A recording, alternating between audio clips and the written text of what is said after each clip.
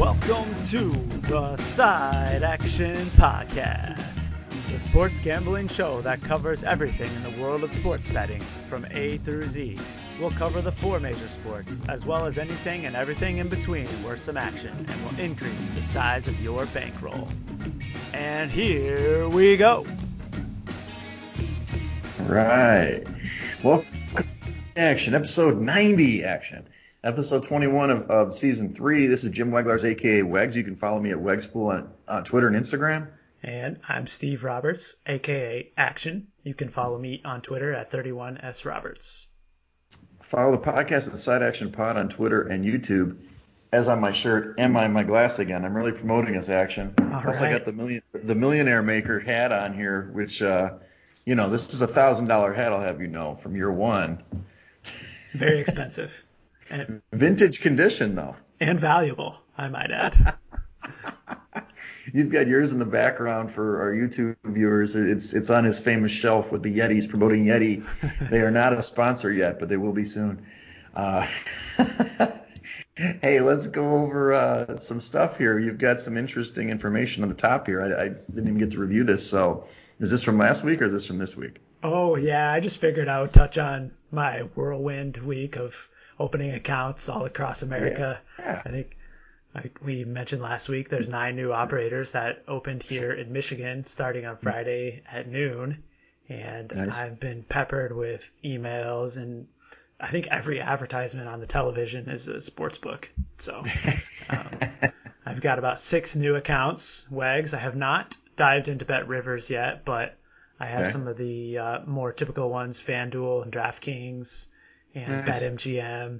I even got a Twin Spires account, which is interesting to me because it's like a horse racing Lexington bred account. So that's interesting.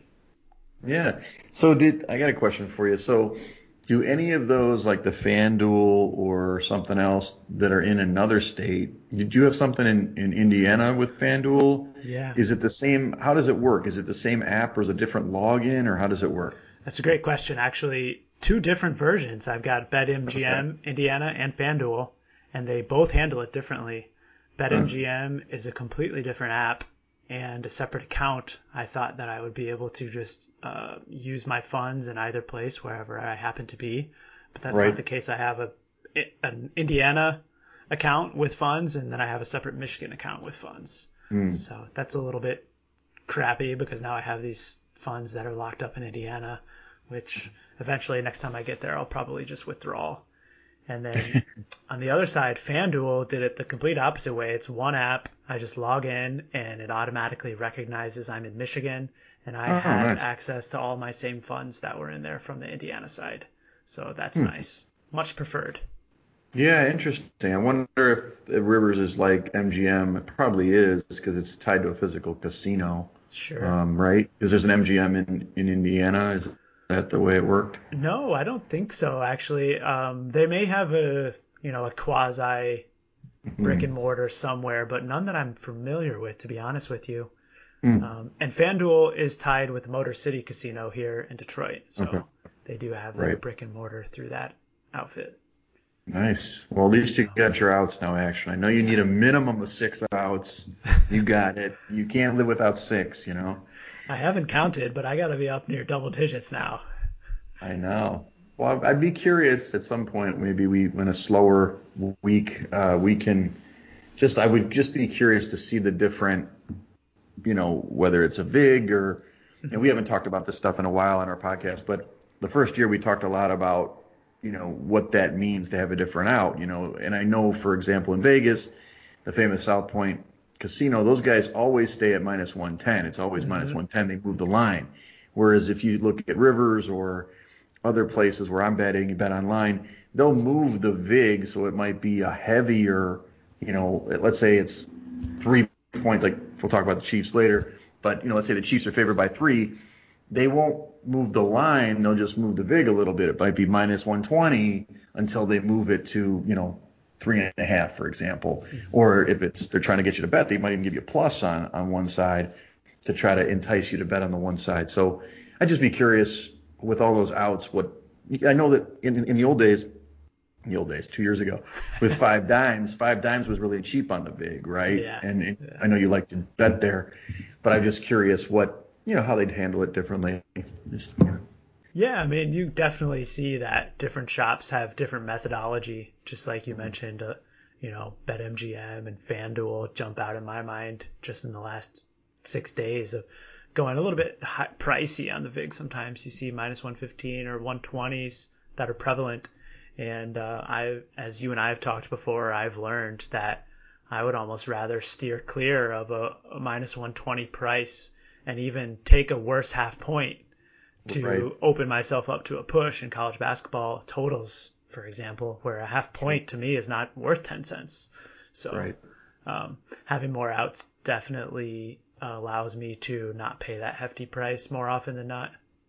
Right, absolutely. More on me paying heavy prices later.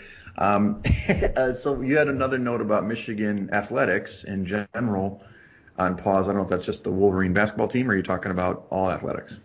Well, coincidentally, Michigan State is coming back from a pause tonight at Rutgers, but Michigan, I don't know if you saw in the news, in Washtenaw County, where Ann Arbor is located, there's been several cases of the variant, one of the variants, I don't know. And they preemptively decided at Michigan to shut down all athletic programs earlier this week for 2 weeks, and that includes the basketball team. So I was thinking about that time, looking at some futures prices on Michigan because they have been playing phenomenal basketball lately.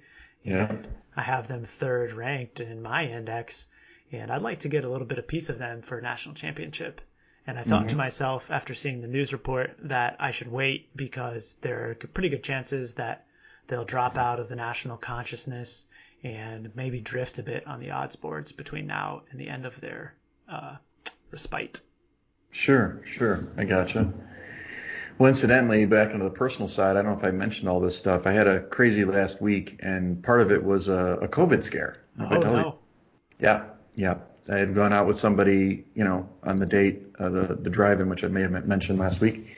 And turns out I hadn't heard from her all week. I was like, boy, this girl's ghosting me. Must be bad. I must have been really bad on that date.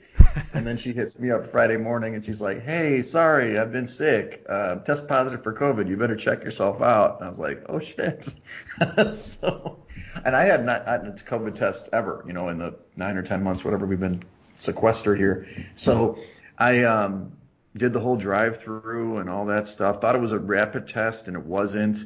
So then I had to kind of forego playing volleyball, and I had skate ribbon tickets for Saturday night and all this other stuff. I was all bummed. Turns out, totally got negative results, which is awesome. Right. Hopefully I'm just immune to – I either have the antibodies or I'm immune to COVID, but she's still sick. She's been sick even into this week, but she's still talking to me, so that's good. But anyway, yeah, that was kind of wild. It was a wild few days there. I had to stay in. And of course, in Chicago, they just opened up indoor dining again at 25%, like the day I had to stay in. And I was like, damn it. Plus, like I said, the indoor volleyball, we were playing beach sand volleyball, which I'll play tomorrow and Saturday, so I'll be fine. But anyway, COVID's everywhere, dude. It's a wild time. Yeah. Wild time. So if you pick it up on a date night like that, does it automatically classify as an STD, or is it still in a completely different category? Well, it's funny you should say that. We'll talk about sports later. I was talking about, I think that's something that, not that this comes up on a first date, but the idea of, hey, have you gotten STDs tests, recently? It's all about COVID tests. So whether it's STD or not, whether you consider it STD, COVID, it certainly is something that's a topic of conversation. And so I guess I should get an antibodies test to see if I'm like, hey, I could beat COVID anytime. But I told her, I'm like, hey, look at it this way. In a couple weeks, you'll have had it, you're through it, and then, I'm probably immune if I was around you that whole day. So, we're good. So, but anyway, yeah, absolutely. It's COVID is the next STD. What can you say? Well, that sounds like fodder for a future WEGS dating blog post. Yeah, there may be a post on there, buddy. There may be a post for sure. I've got one a couple in the hopper here that I got to get out. So, All right, well, let's get back to the main podcast, and everybody's loving that part, probably more than this. But anyway, let's get into the recaps of the championship Sunday. Some huge games. It was, epic, definitely on both sides going in. The first game was definitely the better game. I put Brady best Rodgers. I mean, for those that watched it, obviously Brady versus Rodgers. Brady's going in with Tampa. He can make his 10th Super Bowl. You got Rodgers, who hasn't played in the championship game in his home stadium. And what happens?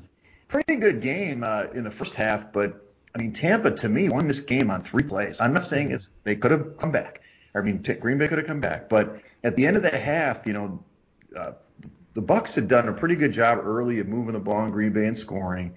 But they were just kind of running out the clock almost. But they ended up going for it on 4th down late in the first half and getting the first down. And it appeared they were just going to go for field goals. They only had like 7 seconds or whatever it was left on the clock. And little Scotty Miller beats Kevin King deep, and Brady throws a dime to put him up at the end of the half, 21-10. I mean, that was a death blow to that team. And then when they come out of the half, Green Bay's got the ball. They got to score. First play, bam, fumble, down to the 2. Now they're down 28-10. Now, granted, the rest of the game was a little bit different script. They got Brady to throw some interceptions. They got back in it. Had a chance to really tie the game late. We can talk about that in a minute, but wow. I mean, in the end, Green Bay loses the game outright, 31-26. So the Bucs cover the 3, and obviously it goes over the total with all those turnovers and stuff. But Brady reaches his 10th Super Bowl, and Rodgers is now talking about maybe leaving Green Bay. What do you think of that game? Man, just a wild game. I am a little disappointed, mostly because I had a Packers ticket. Of course you did. But I was just disappointed in the way that the Packers offensive line played. I think we talked about it. We were texting on Sunday, and it seemed like the Bucs were just in Rodgers' face all day. Mm-hmm. Jason Pierre-Paul had a great game, and the pressure on Rodgers in the end was just too much for them.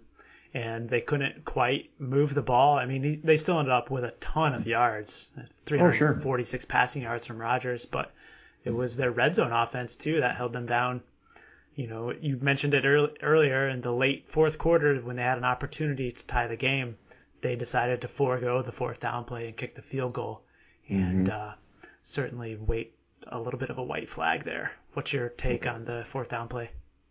Well, I've heard a lot of analysis about it this week, of course. I do think the point that I've heard that makes the most sense was that, I mean, it was 1st and goal from like the 7, right? Mm-hmm. And they were trying to go for the touchdown, of course, on the first 3 downs. But, to me, it was like, if you're going to go for 4th down or going to try to go for 4th down, you don't have to get all the 7 yards. I mean, you could run or do a quick, an out or something. And then obviously Rodgers, he made a mistake. He should have run the ball on, I think it was 3rd down. Yeah. He should have run the ball, tried to score, at least would have gotten a couple of yards, and maybe they would have gone for the 4th down. I think they definitely should have gone for 4th down, though. Given the situation, if you miss it, then at least the Bucs are backed up, right, in the same situation. Because if you kick the field goal, sure, you're within the score now. You're not down 8, but you still need the ball back to win. It doesn't change the dynamic. So it was interesting for a young coach like LaFleur to make that decision. I got to think the analytics were against him kicking the field goal. Mm-hmm. And then he chose to do it. Again, now granted, they did pick off Brady 3 times in the second half, which is usually that's a loser for the Bucs. Oh yeah. But what they did again, I think that Brady was masterful. I'm not a huge Brady guy, but he's the best. There's no question. He's the GOAT. But going for on 1st down, throwing that 9-yard out right away, they were expecting the run, right? And they just boom. So those plays, those really smart plays, getting that 1st down, getting that Scotty Miller touchdown, getting that 1st down and 9, getting that 9 yards on first. I mean, he outplayed and they outcoached, Green Bay for sure. Yeah. The Aaron Jones fumble right out of the halftime was huge too. Add that one in there. Yeah. And again, another game where the Bucs were really aided by turnovers by their opponent. Yep. So. Yep. I'm going to say it. We'll get to the Super Bowl analysis later, Yeah. but I'm just not sure that Tampa Bay is the team that they are based on these outcomes recently. Yeah. Well, I'll leave some comments for later, but yes, let's go to the next game. All right, so the next game was the Chiefs. I just put the Chiefs are cut above. I mean, Mahomes coming in. Oh, he's got this nerve thing, his foot. Can he run around? And the Bills came out hot. They really should have scored a touchdown early, got a field goal. Then they get McCole Hardman made a bad play, fumbling the ball. They get an early touchdown. They're up 9-0. Of course, it's like the Chiefs of last year, falling down early. But after that, see you later. I mean, the Chiefs eviscerated the Bills' defense, which was not surprising. But the fact that Kelsey and Hill got all the yards, 290 receiving yards out of 325 passing yards, those are the two guys you have to stop. Yeah. And in the end, I mean, it was just a track meet that the Bills couldn't run. And I think Josh Allen, he's going to learn. You know, I love him. Hopefully he'll be better next year. He was making some bad throws where they didn't pick the ball off early. And they end up Chiefs win 38-24. So this game also goes over. But the Chiefs finally cover a game. And now Mahomes is the second Super Bowl at 25 years old, which is the youngest of any player. So it's incredible. Yeah, if there's anyone that can ever rival Tom Brady's masterful Super Bowl record, it might be Mahomes. Mm-hmm. And I was, just trying to get out of my apps as quickly as possible when they got down 9-0 because just like last year in the playoffs, you just had a feeling that the Chiefs were going to come back and win this football game. And they did so in flying fashion. Mahomes was just incredible. They were getting a little bit of a pass rush on him. And I think it was in the early third quarter on consecutive plays, Mahomes just totally deked the oncoming rusher and then threw like a 30-yard bomb twice in a row. So even if the Bucs are able to get some pressure on him, I think Mahomes, given 2 more weeks of rest and relaxation, you got to imagine that his toe is going to be better. And he'll probably have a little bit more ability to run in the Super Bowl as well, which is just going to make this offense even more dynamic. Right. And it must be said, though, the Mahomes rushing prop under and Josh Allen with 88 rushing yards of his own. Right. He didn't play awful. I mean, the Bills were certainly better than I expected. Yeah, they just, the thing is, and I may have written this in there, the one thing the Chiefs did, though, they stopped the run. They didn't stop Josh Allen. He had 88 yards rushing. Some of that was planned. Some of it was scrambles. I mean, with the running backs, they had 41 yards. I mean, they just stuffed the run. So they made Josh Allen beat him, and he couldn't. And as good as he's been, as good as Diggs has been, obviously, I don't know if you heard the report that Cole Beasley, which, of course, on the reports never said this, he actually had a broken bone in his fibula. Okay, got it, or tibia or something. So he had a cracked tibia. He's playing on a cracked tibia. So they weren't 100%. But, hey, this team played great. They had an incredible season. They're going to be back. They're young. They got a young receiving core. They got a young quarterback. Unfortunately, they're in the AFC. So they're going to need the Chiefs to take a step back. But, yeah, it was incredible season for them. What I was going to say to get back to that point about the VIG is that, I mean, I'm glad I got good numbers going in. I think I said last week I had the Chiefs at, -2.5 and the Bucs at +4. But I paid extra for that, right? I mean, obviously I won those bets, but in the end, neither of those bets came in, but I paid the extra VIG. Probably wasn't worth it, right? It might have been worth just to let it go to 3.5, drop down on the one side or 3 on the other, and have been okay. I ended up losing my totals bets, of course, as usual. Yeah. What are you going to do? Yeah, I mean, it only costs you when you lose, right? Yeah. So as long as you're on the right side, it's not an issue, but it's in the long term where it begins to add up. It does. So still a profitable weekend, though, for you, right?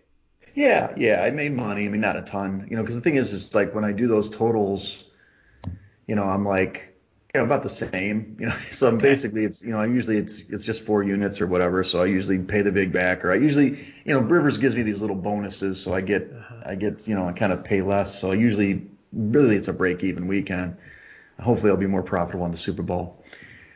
So let's go into the Super Bowl a little bit, just an early preview, America. We're just going to talk generally about the numbers. We'll go deeper next week, but just to give you an idea of what's going on, let's cover, I guess now the spread is 3, right? Kansas City -3. Is that what you're seeing for the most part? Just pulling up the odds screen here. I can tell you. I think there's a few 3.5s out there in America, both domestic and offshore, but also some 3s that are a little juiced to the Kansas City side. Right. And then the total is around 56.5. I don't know if it's going up or down, but one thing I've heard is that for the most part, this is going to be the spread. You're not going to see massive movement here. And it makes sense because the teams are good, but even the 3, I'm surprised you're seeing 3.5. I had 3.5 on the board originally, but it got quickly bet down to 3. And what's interesting to me is that even if the Chiefs are a prohibitive favorite, like in the money line world, you know what I mean? They're not going to match up to one another. What I understand for the Super Bowl, the spread and the money line will not equate to a normal week, because so many people just bet the money line. Sure. So it's kind of a unique situation when you're doing Super Bowl betting. One of the things I wanted to mention, there's a couple big injuries we got to talk about, especially on the Chiefs side. You've got left tackle Eric Fisher. He tore his Achilles in that game against the Bills. He's out, obviously, indefinitely, for next year. Hopefully he comes back.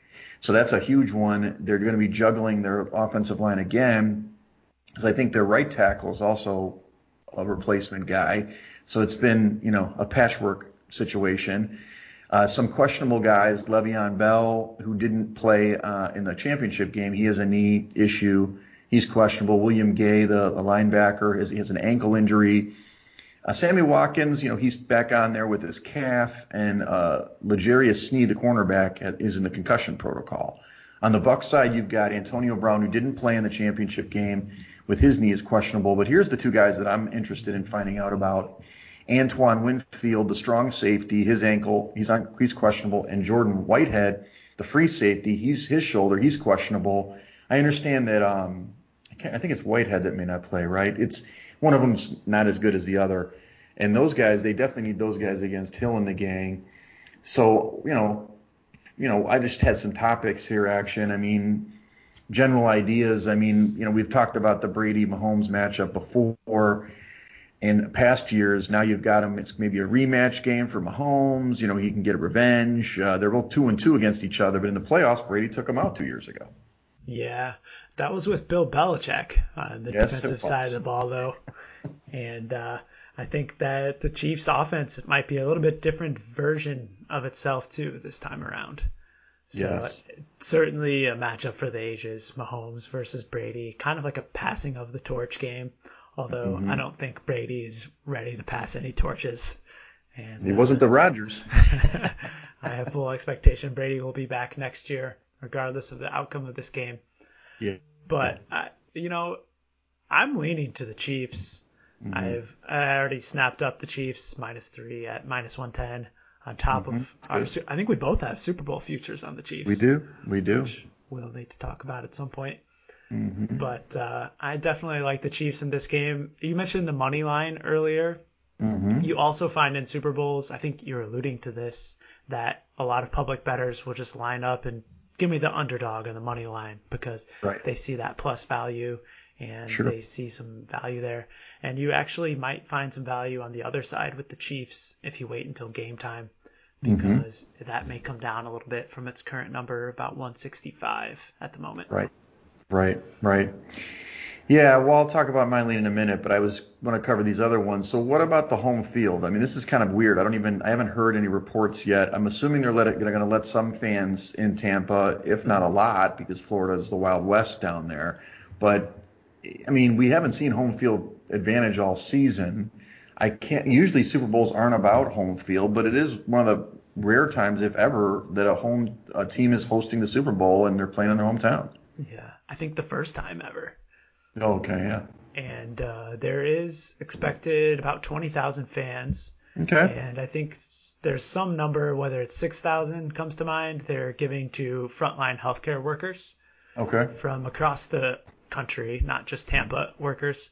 And I do think that there's going to be some Tampa fans there, but to be honest with you, I am not really allocating any advantage to home field in this matchup. Okay. It's your standard 2-week time frame turnaround, so there's no real travel advantage or non-travel in the case of the Bucs. And I just don't really expect there to be an inordinate amount of Bucks fans in attendance. In fact, I've read reports that ticket prices are going to be the highest in history because of the reduced amount. Okay. Yeah, I did hear that there's travel restrictions for this, so I think the Chiefs, they are allowed to come in on maybe Friday. It's not a normal junket like you would normally have where they would show up like the week before and there's just, whatever reporter row. It's not going to be like that this year. It's going to be a much more truncated time frame. They could actually come in the night before if they wanted to. So it's kind of like a normal road game for Kansas City. So maybe maybe it is no advantage, like you said.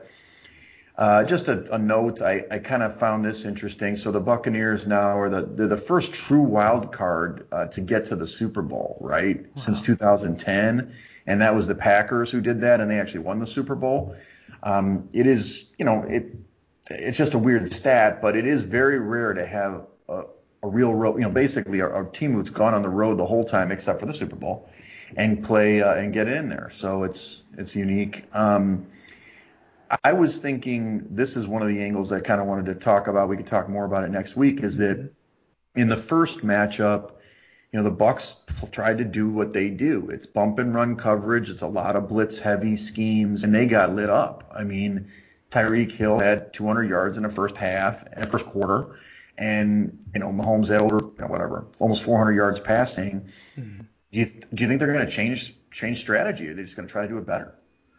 Well, I mean, I was listening to a little bit of a media podcast earlier this week that suggested that the Bucs defensive coordinator, and his name is escaping me. Todd Bowles? Yeah, Bowles, thank you, is typically reluctant to change his game plans. It's true. And he sticks to his old tried and true, and he thinks that his defense works, and he is likely going to play the same in the Super Bowl.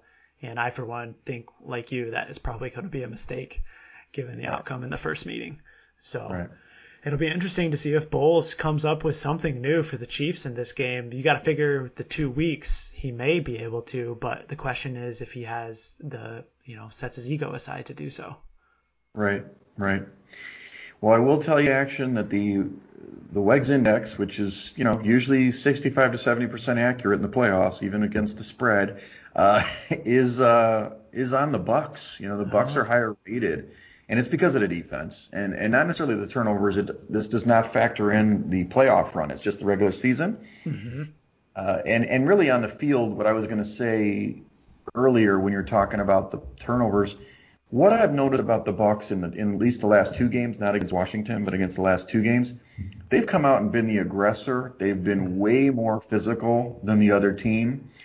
And the Chiefs aren't exactly that type of physical team, right? They're more of a speed merchant group.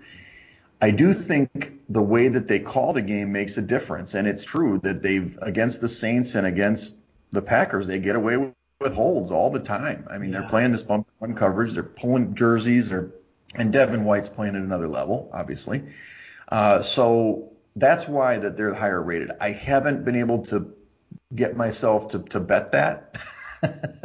But I would have been profitable if I just stuck to the index in the playoffs most of the time. So, but anyway, as you said, we'll discuss a little more strategy next week, a little more deeper. But it's just interesting how, like, on paper, the 2 best teams, I think I told you, it was the Bucs and the Saints. Those were the 2 best teams. And those teams, in the end, the Saints should have beat them, right? Yeah. And the Saints were better. But anyway, the last thing I just was going to say is just, we'll figure it out. But I mean, are the Chiefs just better? We had talked about this last week. If the Chiefs play their game, they beat everybody. Mm-hmm. It's just whether they play down to the competition, let the team hang around, or just take their foot off the gas pedal. And last week, for the first time in a long time, they didn't. And if they can do that against the Bucs, they should win, right? That's the working theory. Yeah. I mean, you mentioned it earlier. They straight up dominated the Bucs in the first meeting. I think they were up by 20 points at halftime, and I think it was the Chiefs really just taking their foot off the gas in the second half that allowed the Bucs to get back into the back door in that game. They ended up covering with a late touchdown, 3, and the spread was 3.5. So I don't think that the Chiefs are going to make that mistake this time, and right. I've got that future, and I would like to get some more money down on them somehow if I can. Already laid 3, I mentioned, but maybe the props are the way to attack it. Yeah, that could be. And the last note I didn't even put on the outline is the Bucks, their last loss was against the Chiefs this year. So that's the last time they've lost, and that was in Week 12. So they've been on a run. They've been on a run for sure. So no doubt.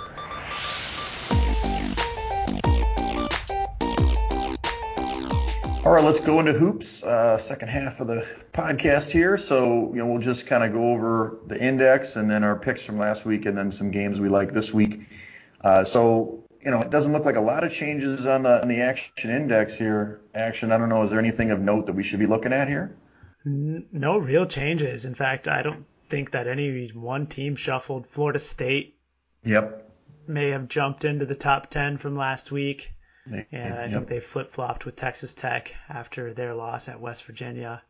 Mm-hmm. And, it's worth mentioning again that Gonzaga and Baylor are now 7 points clear in my ratings above third-place Michigan. Right, but you still don't have any futures on those teams yet, right? No, I sure don't. And I've looked. Their odds are lower than 10. It's just gotten away from me. I don't really think there's any value in taking 800 price on either of these teams. Right. You did say that you like, I think it was Alabama last week. You were kind of on for a Final Four bid. I'm looking at teams now. I'm starting to do more analysis, and there's some teams I like. I do like Florida State. I always do. Leonard Hamilton, I've talked about him before. I mean, he just has a great brand of basketball, and the ACC to me is a little weak this year. Yep. So they're going to have a good path to get at least a top 2 seed. Maybe they'll be a 3 seed, but we'll see how it shakes out. Let's go on our last. One team that's been rising in my perception too, not in the top 10 here, but Virginia at 12 started out a little slow in conference play, and the last couple of games have really picked up their game, both defensively and on the offensive end. So that team can score the basketball now. Yeah. That's what I was going to say about the West Virginia Texas Tech game. I was shocked at the total. Yeah. This team's both got over 80. It was incredible, and that's the thing about Virginia. They're still playing their brand of basketball, but they're scoring. It's what's his name? Sam Hauser. Sam Hauser, right? Mm-hmm. Hauser, and then I watched the highlights when they played Syracuse earlier this week, and it was just, alley-oop dunks against the zone all day, but also open jumpers. So that team's going to be really good. To me, in the ACC, you've got Florida State and you've got Virginia, and that's pretty much it. I'm sure there's other teams that are. North Carolina's getting better. Duke is struggling. It's going to be those 2 teams that are duking it out.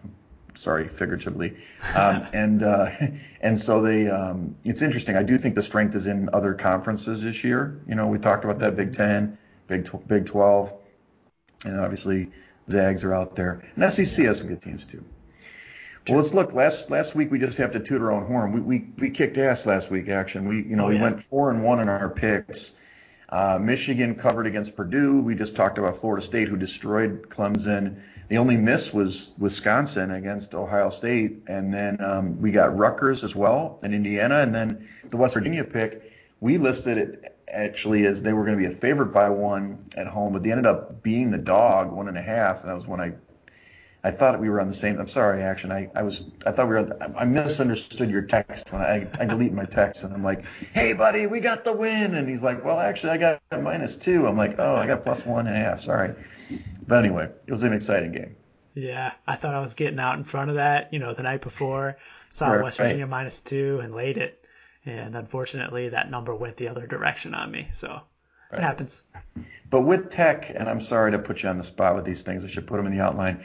Who's the shooter for Tech? They got a guy who can really score the ball. Mac McClung, former Georgetown Hoya transfer. Yeah, he can light it up. He had a hell of a game against West Virginia. But West Virginia's got a closer on that team. They got a guy who can score, and drive the ball to the cup. And what was that guy's name? That dude was scoring it late in that game. Culver's brother, I think. Yeah. Well, let's take a look at some of the games this week. We always like to put in the Friday night action because that's Action's favorite, and it's usually Big Ten basketball. So we've got Illinois going to, or actually hosting Iowa, and I know this is probably against your index and all, but but I like Illinois. They've actually lost 2 of 3 games at home, but I just love this matchup. Kofi Cockburn against Garza. Garza's a hell of a ball player, but Kofi's just a beast, and I really like their physicality. They can score with the Hawkeyes. Certainly that they're better in your index, and they're also better in KenPom, but 1.5's a short favorite at home, so I'm hoping that Illinois will take them down tomorrow night. Yeah, I was actually looking at this game and certainly eyeballing it's an incredible matchup. These were probably the 2 top teams in the preseason Big Ten rankings, and Garza versus Cockburn is going to be awesome. I cannot wait to watch it. And Right. I'm with you. I laid the points with Illinois here. I'm showing that Iowa is like half a point better than the Illinois Fighting Illini, and the Fighting Illini are just beasts on the boards. Right. 32nd ranked offensive rebounding, and the other advantage where I think they're going to have in this game is at the 3-point line. They are a great 3-point shooting team, and Iowa not so great defensively there. So I do expect that Io, DeSumo, and company will get some threes off, and hopefully they'll make enough of them to win this game. Going to be fireworks, though. I've got the total projected at 153. I'm not sure what it opened up at, but there's going to be a lot of points in this one. Right, for sure. The only thing I'll add, and this is the spot for it, I meant to mention it earlier in the outline, but I've been monitoring and texting my dad and brothers every night that Big Ten road teams are on an incredible tear against the I spread. know you've mentioned it before. Last night, 2 more victories by road teams, and I think there was a couple more before that over the weekend on Saturday and Sunday. And I put it down as a homework assignment. Next week, America, I'm going to go back and check every Big Ten game and figure out what the exact number is against the spread for road teams. Yeah, let's because figure I it think it's out. an advantage. I agree. You said that before. You don't have the fans, the rabid fans that you normally would in a Big Ten setting, and so yeah, I'm sure you're right. I'm sure it's kind of like the NFL, not as much an advantage for home court anymore. Yeah. You've got 2 more Friday night action spots. I like this action. You're coming back here. I don't know if I put this or you did, but St. Louis, who actually lost to Dayton the other night, they're back in action at Richmond. St. Louis must have had a major COVID situation because they didn't play for weeks. So they're back. They didn't play great against Dayton on the road. Now they're going to Richmond. You're showing them as a 1.5 point dog on the road, but you like St. Louis in this matchup? I do. Yeah, this Billikens team is one of my favorites. And before the COVID scare, they started out super hot, 7-0 against the spread. Mm-hmm. And in fact, I think it was much more than a scare. I read that like almost their entire team got sick with the virus. So Right. they were off for over a month and just returned to play. And they really kind of got beat down by Dayton in that game. I was on the Dayton side myself, but despite that, I think that a couple more days of practice here this week and getting back into the gym, they'll be rounding into form. And I was shocked to see them open up as an underdog. That's an actual line. I've got St. Louis as 6 points better than Richmond. So I'm definitely going to take it with the Billikens. There you go. This next one I'm not as excited about. Actually, I don't like it at all. I put it on there for you. I know you did. So this one is Boise State at Colorado State. They play Friday now. Colorado State beat Boise last night, right? Correct. So I'm assuming this is your zigzag theory where Boise is on the road at Colorado State. They're getting 1 point. You're thinking it's a zigzag back to the Broncos? Mm-hmm. I do. Last night, Wags, you may recall that Colorado State was actually a 3.5 point underdog in this matchup. They were. And they came out and put a good game on Boise and won the game. But despite that, I think that Boise is still the class of this conference. Okay. They are winning a lot of basketball games, and they're going to have a pretty significant edge on the backboards, which did not come to fruition last night because Colorado State made a lot of shots.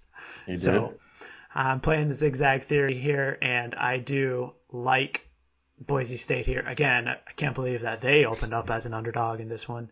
I took Boise State +1 for tomorrow night, looking to bounce back.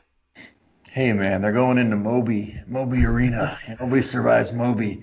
Yeah. Yeah, well, I see what you're saying. I mean, both these teams are really good in this conference. I think you're probably right that what I've seen, at least even when Colorado State played, San Diego State, who's better in Hmm. metrics but aren't doing as great in the record department, they split. So this is very common where these teams split. So I don't think it's a bad take, action, even though it's against my Rams.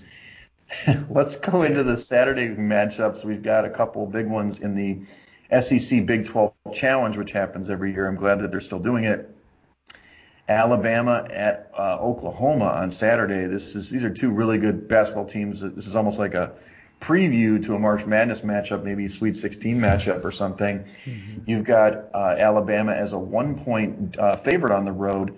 And I mean, to me, I know you love this Alabama team, and I do too. But what do you think? I mean, Oklahoma just took out Texas. That was a big win for them. I know Shaka Yes. Smart wasn't on the sidelines, but you still like Alabama in this matchup.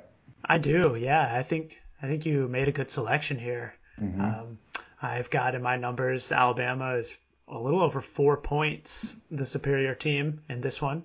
And I Hmm. think that they're going to have a pretty big advantage on offense.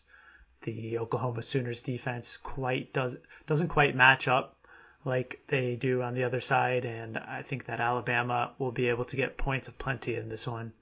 And I think that Oklahoma will score too. I wrote in here that I do like the over as well, Hmm.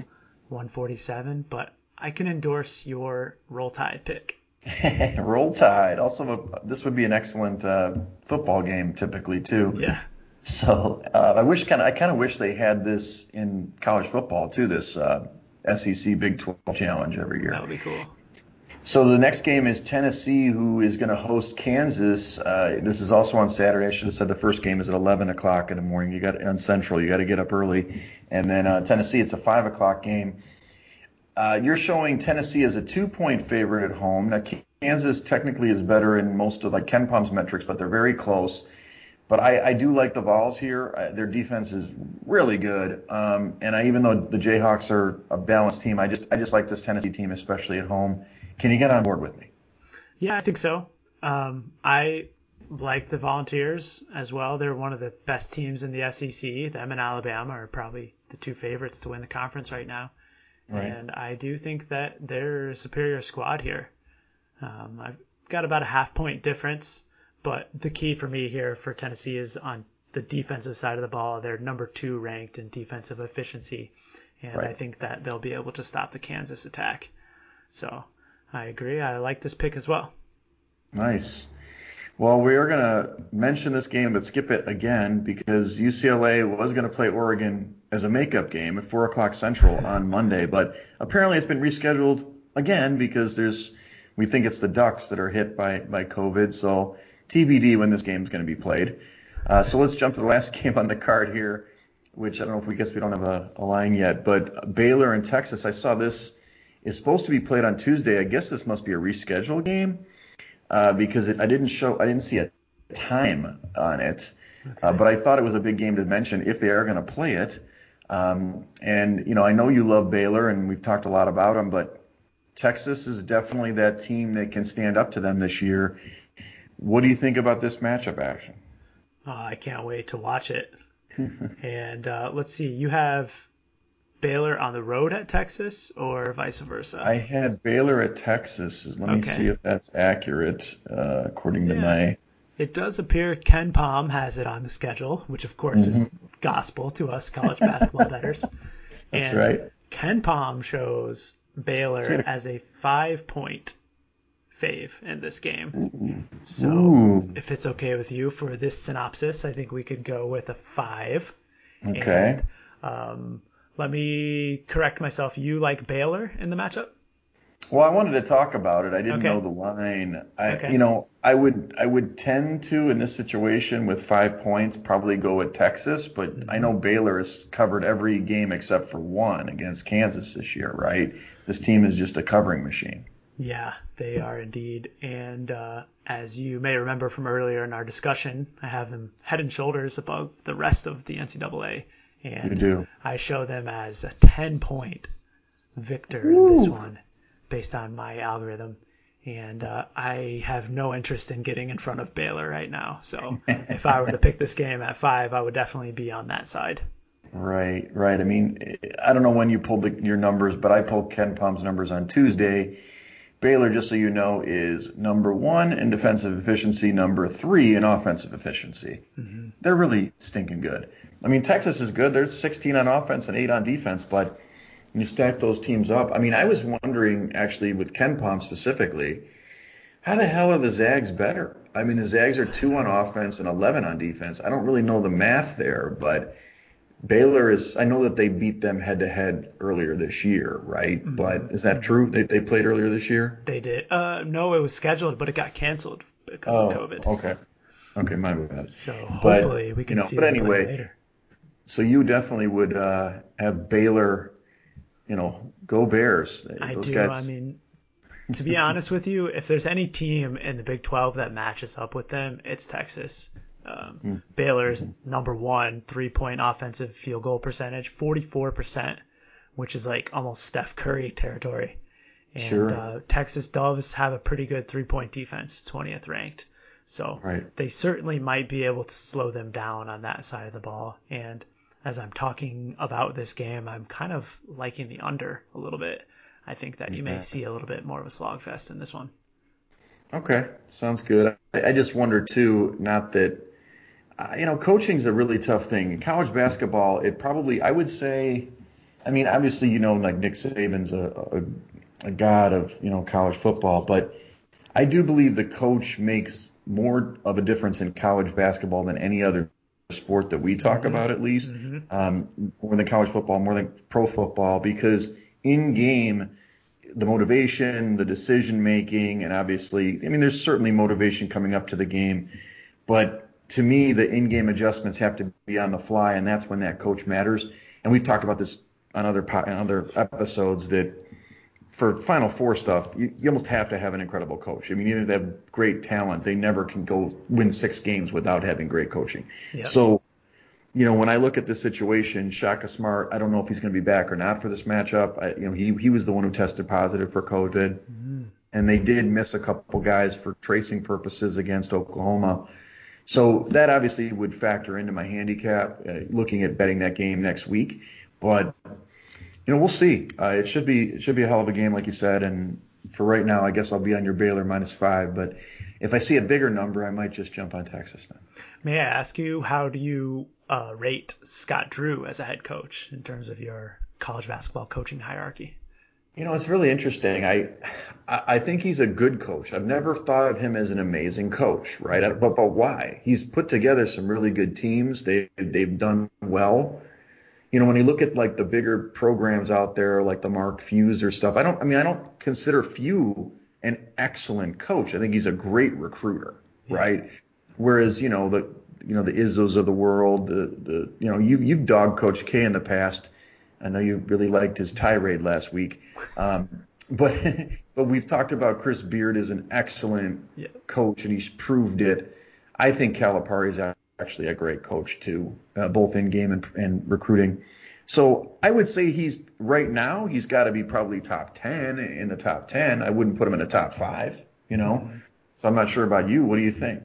Yeah, I agree. I think that Scott Drew, for me, it doesn't really blow me away based on the in-game scenarios that I've seen, predominantly in the NCAA tournament, because I think that in those high leverage situations is where you really see the coaching shine.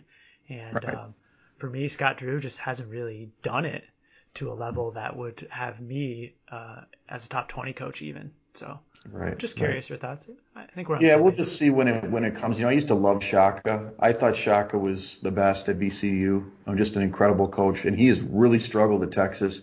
In fact, I was shocked he wasn't fired last year. Maybe COVID helped him because they weren't going to make the tournament. And then this year, bam, he's got this amazing team. He's had talent on that team before. But now they're finally buying in. I'm not sure. Maybe it's the hair. You talked about that last time. It's the COVID hair. So, but yeah, anyway, great matchups to watch this weekend. So I'm excited and definitely getting more into college hoops every week now.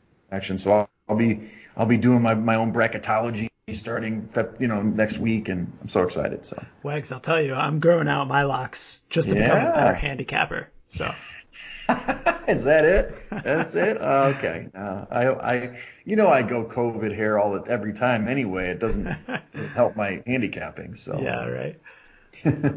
anyway, well, great, man. Well, let's everybody out there who listens, who's religious with us, thank you so much for your listens. Like us on the podcast. We never say this. Like us on the podcast. Like us on YouTube if you watch. Tell your friends, tell grandma, tell everybody about us. We need the help. And just mention it again. It's a little plug. We are going to be out there, even with the shifted schedule. We'll be out in Vegas for the first weekend of the tournament. If you're out there, let us know. We definitely want to hang out. We'll be at the Stadium Swim on Friday. So exciting times. Yeah, Stadium Swim's not ready for us. That's right. Well, hey, follow me at Wegspool on Twitter and Instagram. Follow us at Side Action Pod on Twitter and YouTube. Follow me on Twitter at 31sroberts. All right. Thanks, everybody. That's a wrap for this episode of the Side Action Podcast. We appreciate all of your listens and thank you for joining us. We'll see you all again next week on Thursday for some more hot picks and side action.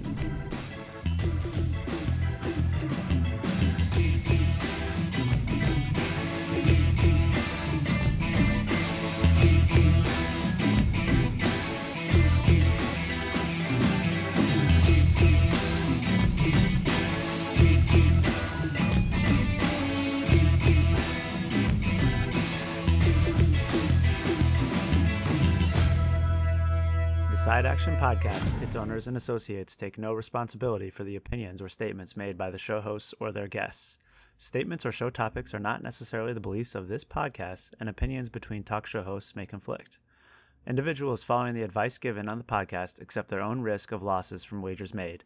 As the Side Action Podcast, its owners, hosts, associates, or guests will not guarantee any advice given. The opinions and advice given on the Side Action Podcast is for entertainment purposes only. Gambling problem? Call 1-800-GAMBLER. Intro and outro and transition music credits. Song titles Jerry 5 and District 4 by Kevin MacLeod at incompetech.org. Licensed under Creative Commons Attribution 3.0. creativecommons.org/licenses/by 3.0.